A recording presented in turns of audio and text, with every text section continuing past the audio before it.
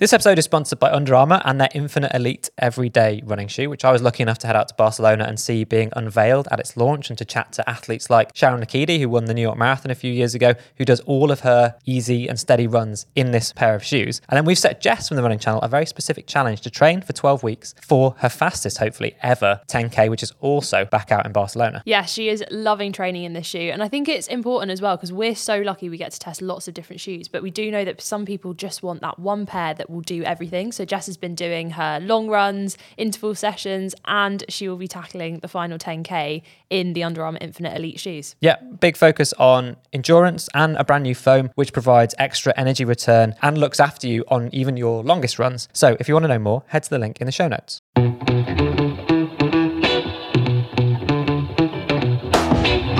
You are listening to the Running Channel podcast with me, Sarah Hartley, my co-host Andy Baddeley, who still hasn't got 5,000 Instagram followers, and Rick, who is about to try and cycle for a very long time. Yeah, and you know what? My bum hurts already. We've got you standing for this record. Yeah. I'm about to take on a challenge where I cycle from the very tip of North Wales to the very tip of South Wales over a course of 4 days, taking in 85 miles per day. What am I thinking? Well, my message is stick to running. Well, stick to running, but I mean, how much training? You've done a lot of training for this, right? Because that's quite a lot of cycling to undertake in one go. Should we start the podcast? You've done no training whatsoever. And until about 4 days ago, you didn't even know that you could buy specific bike shorts, right? No, but you helped me, and now I've got the chamois cream. You know, it's which is chamois pronounced chamois, cream. yeah. What is it? Chamois. Is it not called chamois? No, it's chamois cream. The word is chamois, it's just pronounced chamois. Oh, right, all right, whatever. Yeah, I know. Yeah, this is going to go well.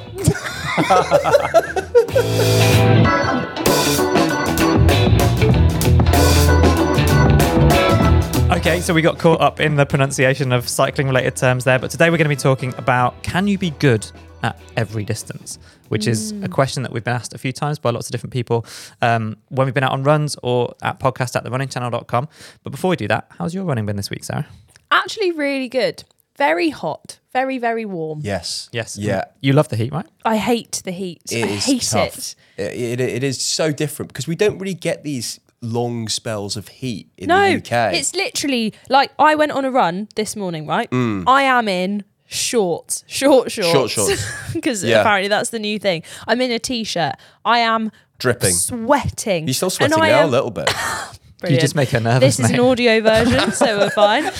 I am running past people in 2 jumpers. I'm running past people in coats. I'm running past... The UK weather is just so unpredictable. What are you saying? People don't dress for the weather? But they weren't running, as in winter ended yesterday, and then today, suddenly we have to have all of our summer wardrobes. I only check the weather because I'm running. I know what you mean. When I see people at the train station in the morning and they've got a long jacket on and kind of thick trousers, I'm thinking... Did you not check your weather app? Yeah, you can it's the tell first thing I do in the morning. Check the weather app. I feel like it's so 50-50 though. I'm like, well, yesterday it was warm, so today it will be warm. So you want to see Is that how the weather works? Yeah, pretty one, definitely not in the UK. No. And also, I think for anyone who's not in the UK right now, we should probably say that warm's not actually that warm, is it? It's compared to like in Australia when people are waking up at 3 a.m. to go for a run to escape, they're like 30, 40 and you're like, oh my goodness, it's 18 degrees. It was 12 but British people degrees party when the weather gets nice like this. We just love it. We just get outside. There is a person on TikTok who did an incredible video of what happens to the UK when it's warm, and it's literally just like 90 seconds of sketches being like, Pims, does anyone want Pims? Should we go to the beach? Shall I get my hat? Should we go out? And it's true. It's so true. So true. Like barbecue sales on the rise. Yeah, that and any piece of green, particularly in London, any piece of green space. Yeah. Just be, and it's not even 20 degrees. So if you like, stand up, can you see the sun? Should we have a picnic? Yeah, and it's full. But also, if you stand up from that spot of grass, you get hit by quite a chill wind because it's not actually that hot. But there'll be people in bikinis on, or like just in shorts with their shirts off, like sunbathing in the middle of the day. Isn't it great? I love this weather. I love it. It's Apart fantastic. from for running. No, it's awful for running. How's your week of running been, Rick? It's been quite intense. So we've been doing this challenge, which we touched on in last week's pod, about trying to work out negative splits and do 5K of negative splits without looking at your watch on every kilometre. It's extremely tricky because it's hard enough if you've got a watch to work out do negative splits. Yeah. If you haven't like the Holy got Grail, a watch, it's incredibly difficult. But then you've got the weather as well. Yeah. So you're getting faster and faster while it's getting hotter and hotter. So my little trick for this was actually I got up very early when the first child woke and the first cuckoo cried. What time I is headed that? out the door about 5:33 to do the challenge.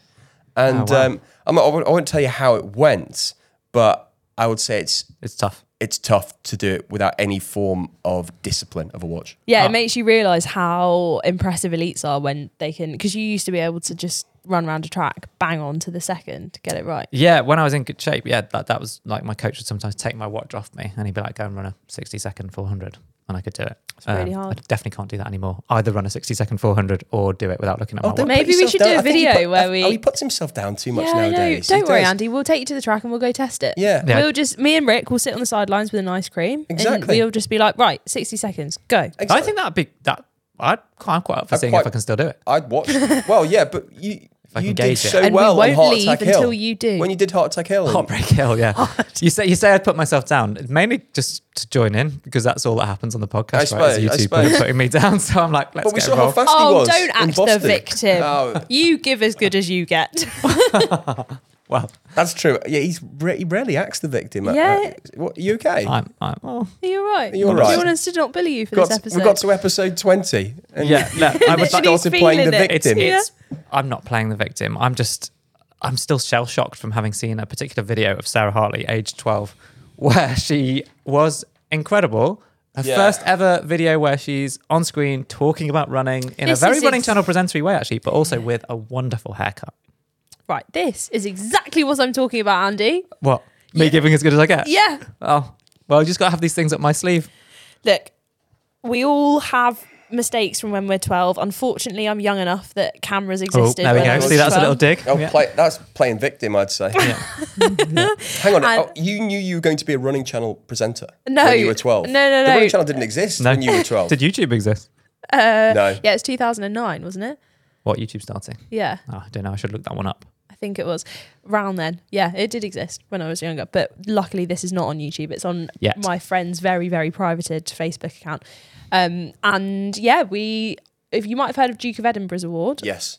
This is Arts Award, which is very similar, but it's the creative version of it. So you have to make videos and then you can get like badges and kind of move Yeah. up bronze, silver, gold.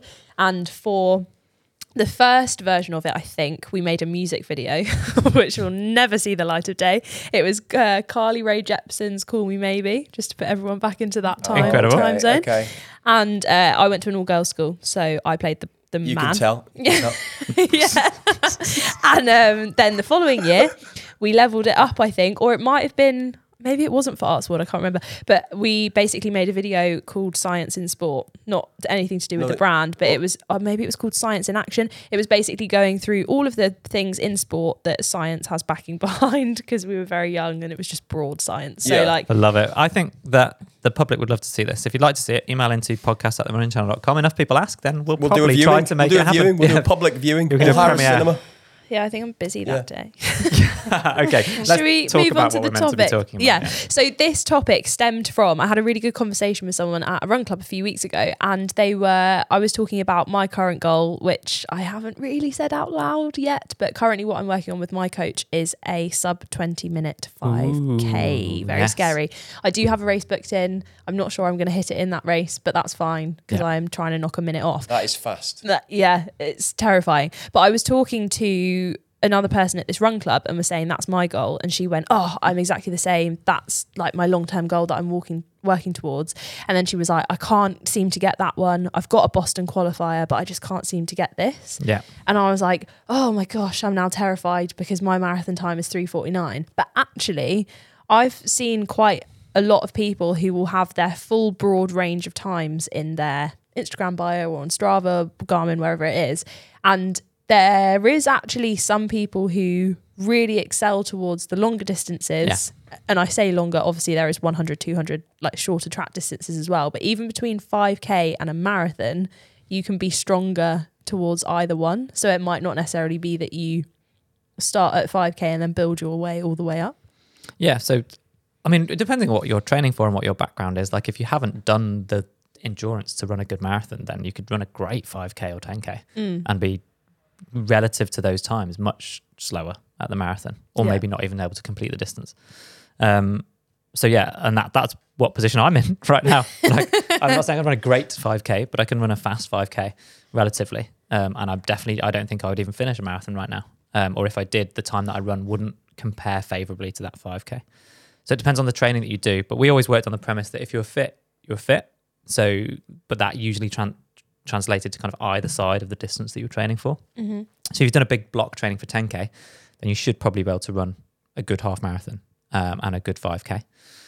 But that might not stretch as far as a good marathon. And similarly, it's not going to help you run a good 800 meters or mile time. Yeah.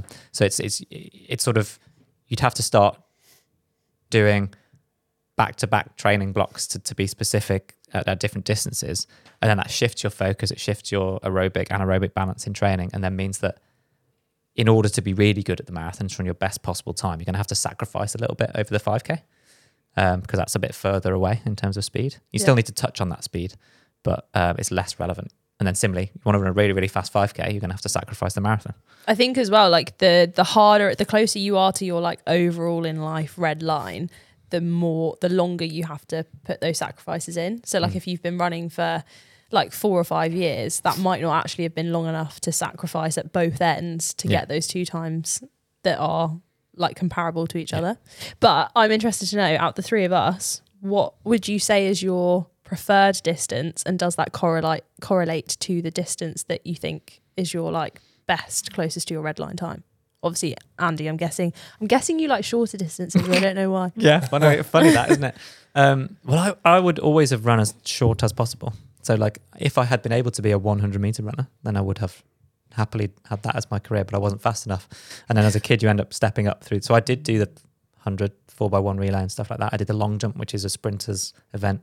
And then I did the 800 and found cross-country running and stuff like that. And then just had to keep stepping up through the distances because I wasn't quite fast enough for those shorter distances. And then I found the 1500 meters, which was my sweet spot. So running for 3.5 minutes or sub 4 minute modes for a mile. That was like this magical thing for me, having grown up in that era of co-cram and event in the UK. So yeah, those are obviously my favorite distances, but then same logic. If I was running 1500 meters, then I needed to be in good 5K shape and good 800 meter shape. I know that's not necessarily super relatable to everyone out there because I've been running on the track. But yeah, I still prefer the shorter stuff. If I could just train doing intervals all the time, I love that. The longer stuff I find less exciting, but I know I'm going to have to do loads of it for this pending marathon. Is that what scares you about a marathon? The long stuff, yeah. Yeah. Just my body letting me do it. Like, I suppose it's my body's taken a beating from doing the faster, harder stuff. But then that means that now when I try to run more slowly and for longer times, that's when I get sore. But if I run a hard 5 or 10K now, I don't tend to get sore from it in the same way with my knee bothering me. Interesting. Brick? I think I would be red line wise. I think I'm probably better suited to actually running longer distances, so more like 10K. But actually, when it comes to speed work, I'd definitely say 5K. But my situation's definitely changed post-injury. So a bit like Andy was talking about how what his body lets him do. Post-injury, it's all about building it up slowly. So my aim at the moment is to get back to that 10K time by, say, September time. But I no way would I just jump right now from going 5 to 10Ks instantly in kind of race pace. There's absolutely no... I would have to build that up to feel comfortable again at that distance. And you, Sarah? I see. This is what I keep wrestling with. You've asked the question and don't know the answer. I don't know the answer. At the moment, my training is 5K related, which I think is my weakest one. I think what I'm strongest at is probably half marathon because even though that's the one that I've done the least, so I don't know whether that's what I would say is the strongest, but I think it's the 5K, 10K. It's too short and too hard is what I find. Like you have to be... I find the like mental battle of I know I can go faster, but I don't quite understand the like pain cave that you have to be in. But your muscle memory, Sarah, is in a good shape at the moment for those longer distances because you've done so many of them in a relatively short space of time. So I think that's why... Despite, though, I think some of the medical evidence suggesting actually your body should only run one marathon in a year, is it, Andy? People used to play it much safer, but now with the shoes, I don't know quite what the risk factors are as to whether you can do more. If it's people do run a lot elasticated more now. Yeah. A lot more easy to recover. Yeah. with the new shoes. I definitely think though, because I've run longer distances, that's why, like, for me now, if you ask me to race anything, I'd be like, give me a half marathon, because it's long enough that you can like recover within it, Get into it. and then but it's also not as long as a marathon, in that, like, I really struggle with that last 12k of a marathon. I know everyone does, but then I also really struggle with the first 3k of a 5k. So I think that's why I like a half marathon, because the 5k isn't that, the first 5k and a half isn't that stressful. I think you've maybe hit the nail on the head there. The first part of a 5k and then the last part of a marathon, like, it's just a fundamentally different mindset. So the question was, can you be good at every distance? Probably not at the same time. So actually, at the end of a marathon, after a marathon training block, you'd have an amazing aerobic base to then go and run a good 5 or 10k if you throw in some specific additional training. Yeah. But mindset wise, the 5k, you have to hurt yourself from the beginning. You have to, like, put yourself in a little bit of discomfort, even in that first couple of k. We've got a video about it where I actually ran a 20-minute 5k, trying to talk about running a 20-minute 5k as I was doing it. And that's what I was trying to do. So check out that video actually about the mindset of the first couple of k. You're almost trying to do a bit of a mindfulness exercise. You don't want to think about the fact you've got 5k to go still. You should be bringing yourself back to, like, form cues or just like relaxation, rather than thinking, oh my goodness, I've got 4 more k at this level of discomfort. Yeah. Whereas in the marathon, obviously I don't know for sure, that first part, the 10k, should be relatively comfortable. You're mentally preparing yourself for, like, the end of it. Whereas in the 5k, you've got to force yourself to dig a bit deeper than you want to in the first 10 minutes. I think it's like the shorter the race, for me, it feels like the closer you have to be to perfection, like the less room there is for error. So, like, if in the first 5k of a marathon, if I'm not quite on pace of where I want to be, that doesn't panic me as much as if I check my watch 1k into a 5k and it's not what I wanted. Yeah. Because I think that's when your mind then spirals and you're like, oh, I don't know how to recover this. Yeah, well, look, exactly. That's what I got nervous about on the track, running for 3.5 minutes. Like, there's very little room for error. So if I miss the break, when someone goes hard and then they get a 5 meter gap on me, then I have to be 5 meters faster than them in the next 700 meters in that race to catch it up. And that's quite a lot. Whereas in the marathon, if you're 10 seconds too fast or too slow at one point, like, you can easily make that up or lose it potentially. But I suppose that's at the elite level, not at kind of amateur running level, which is a different mindset, isn't it?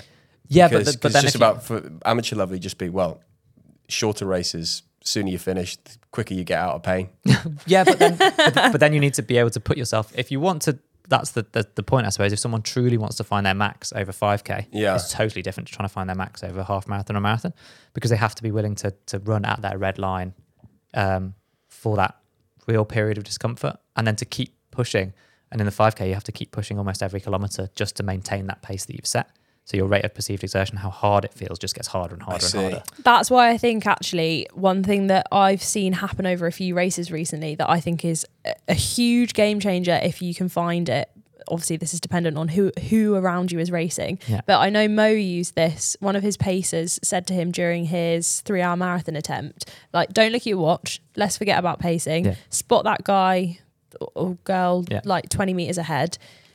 Keep them in sight, and let's see how much closer we can get to them. Yeah. And then, so if you turn it, because what I would say is the plus side of elite racing is that it's not, you're not entering that race necessarily to run a time. You're entering that race to be competitive, which often then equates to you will push yourself right to your max. Yeah. Because there is that element of the, like, unknown of, like, oh, well, I just want to overtake that person. Yeah. You either want to give yourself an opportunity to win or you don't. Yeah. And so you make that call in your mind is like, well, this is my chance to win, and the time is irrelevant, even if it's faster than you've ever run before in your life, because you either win or you don't. Yeah. So in the, like, actually, if you can then translate that into, if you position yourself right in a 5k race, for example, and then you get to kilometer 3 and your mind is spiraling with the times and what you need to run, actually see if you can spot someone near you who looks like they know what they're doing and they're going to pace the rest of the run, right? I would say definitely don't do this in the first kilometre, because the chances of getting behind someone who goes off way too fast are too high. Yeah. But if you can, towards the end of the race, start to, like, either pick people off or just stick with someone, that actually might make more of a difference if the time's stressing you out. Which actually reminds me of mantras, and people keep asking us about mantras, like, in whatever level or distance of race that people are running. And I realized that my two mantras are completely contradictory. What are they? No surprise to me. Completely like that. And I say them the whole way through. Wait, what do you Go on, say? hit them with us. Hit Slow us and with them. steady finishes the race. Faster you go, the quicker you finish. That's amazing. Do you just on the I start just line do those just two pick the whole one way of the through. two? Yeah, and then they change throughout. In one, that's brilliant. And, Yeah. and that's it. Anyone listening, that is a direct insight into Rick's mind. So Have you got like a goldfish brain where like you Yes, he forget has, yeah. what you said a minute ago? Yeah. So like for 2 minutes you're really it's, brilliant. It's just packed full of sponge. wonderful. Well, I would leave people with my mantra, which is based on opportunity. I kind of mentioned it just then, is that certainly in the shorter distances, but I think it applies to longer ones too. If you're in a little bit of discomfort or you see someone in front of you, like Sarah mentioned there, that you might want to latch onto to help you to run the fastest you've ever run before, you're trying to run a PB, then choose to see that discomfort as your opportunity. So embrace the discomfort as an opportunity to do something you've never done before, rather than something where you also have the chance to kind of choose not to do it. So switch that switch in your brain to saying, this is my opportunity, my chance to run faster. You are listening to the Running Channel podcast. Up next, we've got your questions to answer. Plus, we've each picked a news story from the world of running to discuss. Don't forget, this episode is sponsored by Under Armour and their Infinite Elite shoes. Now, at the Running Channel, we bang on all the time about how if you want to run fast, you need to run slow. I'm talking about the 80-20 rule. Yes, you need to do the vast majority of your training at an easier or steadier pace. And you need an everyday pair of running shoes that you trust to do that. And the Infinite Elite has brand new cushioning technology in the form of Under Armour's Hover Plus. So that's designed to support you for the whole of even your longest runs with extra cushioning and energy return. So that's what this is all about. Yeah, and if you want to check out the Under Armour Infinite Elite, head to the link in the show notes.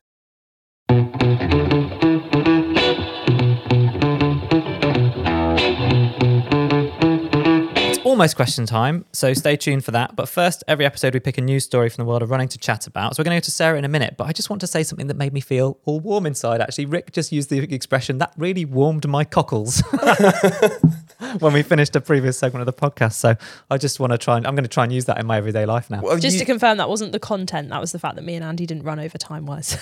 Oh, yes, that sorry. warmed him. He was very you pleased with two us. just really warm my cockles when you just hit things on the When we nail on see the a head. little hand When I see the action hand going action on, and I yeah. say, right, you've hit the times here. You Shut know, shut up.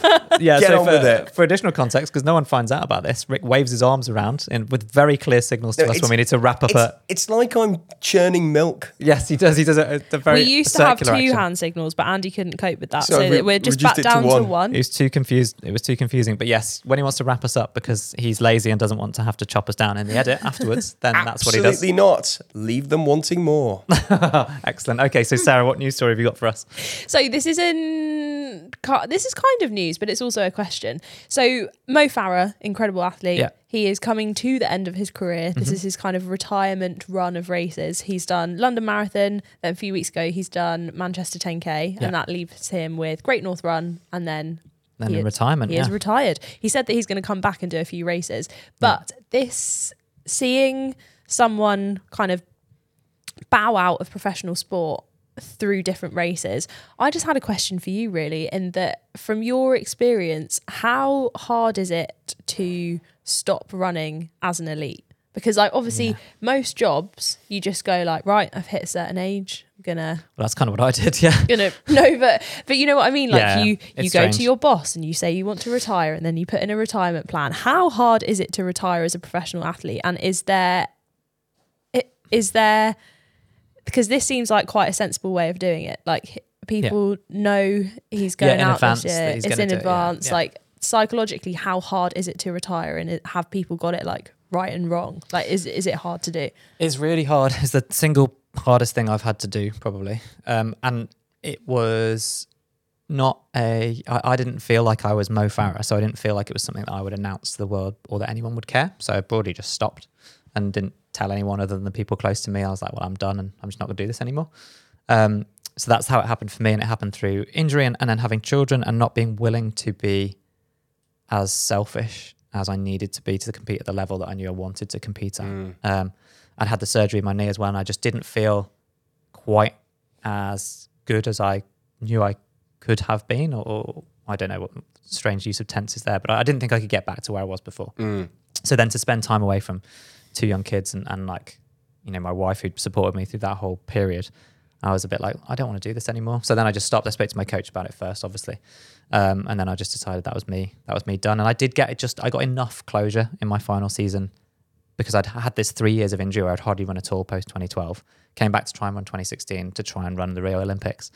Didn't quite make it, but I did have 2 races that in hindsight were enough for me to then switch off and be like, I've had a good go at this. I'm not going to do any better than that. And that was actually in the space of 3 or 4 days. I'd had a rubbish year 2016 because I was desperate to qualify for the Olympics, and it became apparent quite early that I just wasn't good enough anymore, or wasn't quite at that level. And then I ran at Iffley Road, so the home of Bannister's famous 4-minute mile back in 1954. And I ran exactly the same time as him, so I ran 3:59.4. Nice. So I ran under 4 minutes, which I had been nowhere near doing that year. Yeah. And I ran it at Iffley Road on a beautiful summer's day. My coach was there with his son, and it was a relatively low level. It was a high level meet in terms of the people that were there, but it wasn't like an international. There was no one in the stands or anything like that. It was just people's friends and family. And that felt really cool. And then 3 or 4 days later, I ran a 3K and I ran under 8 minutes, which was always a big target. And then after that, I ran 1 or 2 more races, but could see I didn't have it anymore. And then kind of went quietly off into the sunset. That must have been hard. Like the feeling when you thought that you didn't have it. Yeah, and it took me a long time. When I stopped, I didn't run really for a year at all because I didn't really want to do it. I'd done this thing that I'd been good at as a youngster. And then when you're good at something, it's fun. Like that kind of those 2 things go in hand, and then it's fun, so you become even better at it. And then it becomes your job where it's like you've got to do it every day and you have to get up and run 12 times a week and do 3 gym sessions and go to the physio and then do all the rehab and the stretching, and you can never switch off. So then when I stopped, this amazing weight was lifted from my shoulders where I didn't have to do it. So I just decided not to do it until I kind of wanted to again a year later and sort of started getting back into it again. I was just listening. I was just really nicely listening. Is it ever something you thought about in your career? Did you ever think of a retirement plan? Or was it literally just keep setting goals until you can't? No, I think probably my only retirement plan would have been this assumption, this ego that like I was going to achieve enough that I would then get to announce my retirement in some way. Like Mo obviously merits the idea of people caring when he retires, but I just didn't feel like that was the case for me. I'd sort of been off the scene for a few years, and people forget in athletics so quickly, or in elite sport in general. The Olympic finalist 2008, nearly Olympic finalist in 2012, and running at a really high level, but then you really quickly get dropped from lottery funding and sponsorship and whatever else it might be.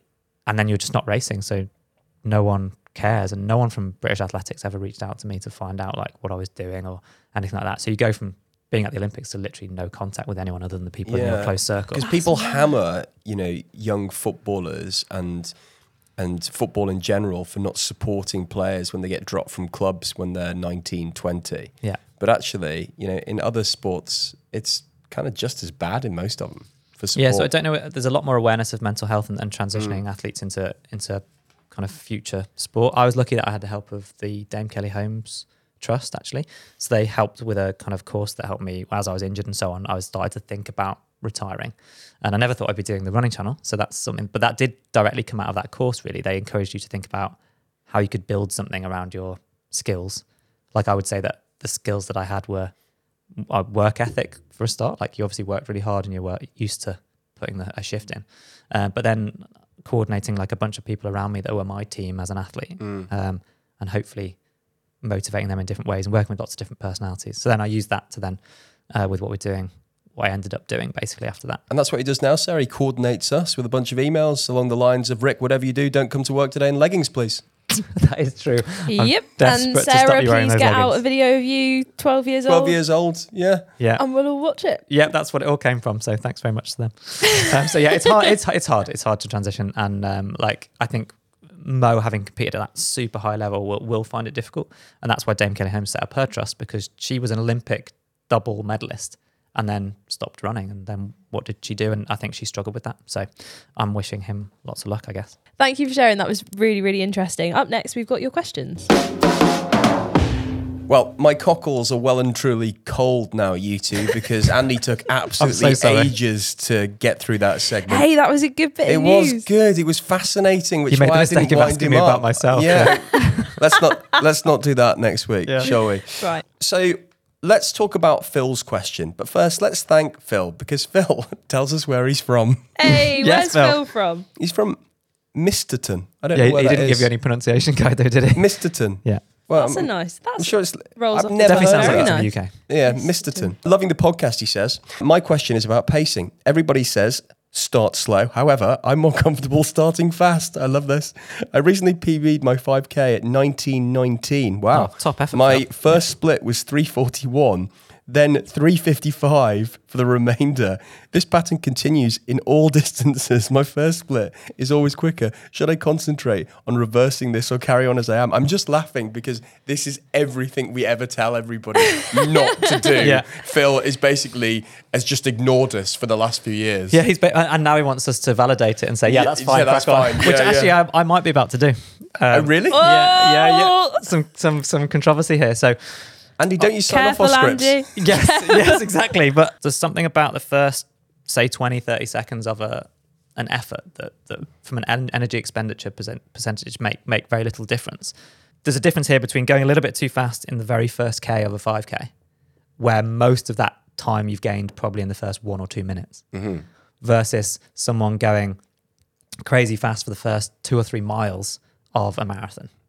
I think there's a big difference there. So like if you just get off the line and I'm biased here because this is how I would somehow have approached my training sessions, and it drove some of my training partners mad. They would like to get off the line in a rep, an interval where we're supposed to run a specific time, and gradually build up to the pace and then run that pace, or even go straight off the line at that pace. Whereas what I always ended up doing, possibly through slight lack of pace judgment, was for the first 30 seconds or so, first 200 meters, I would always be slightly too fast, and then I would kind of back down onto the pace that I wanted. And that to. was your tactic? Yeah.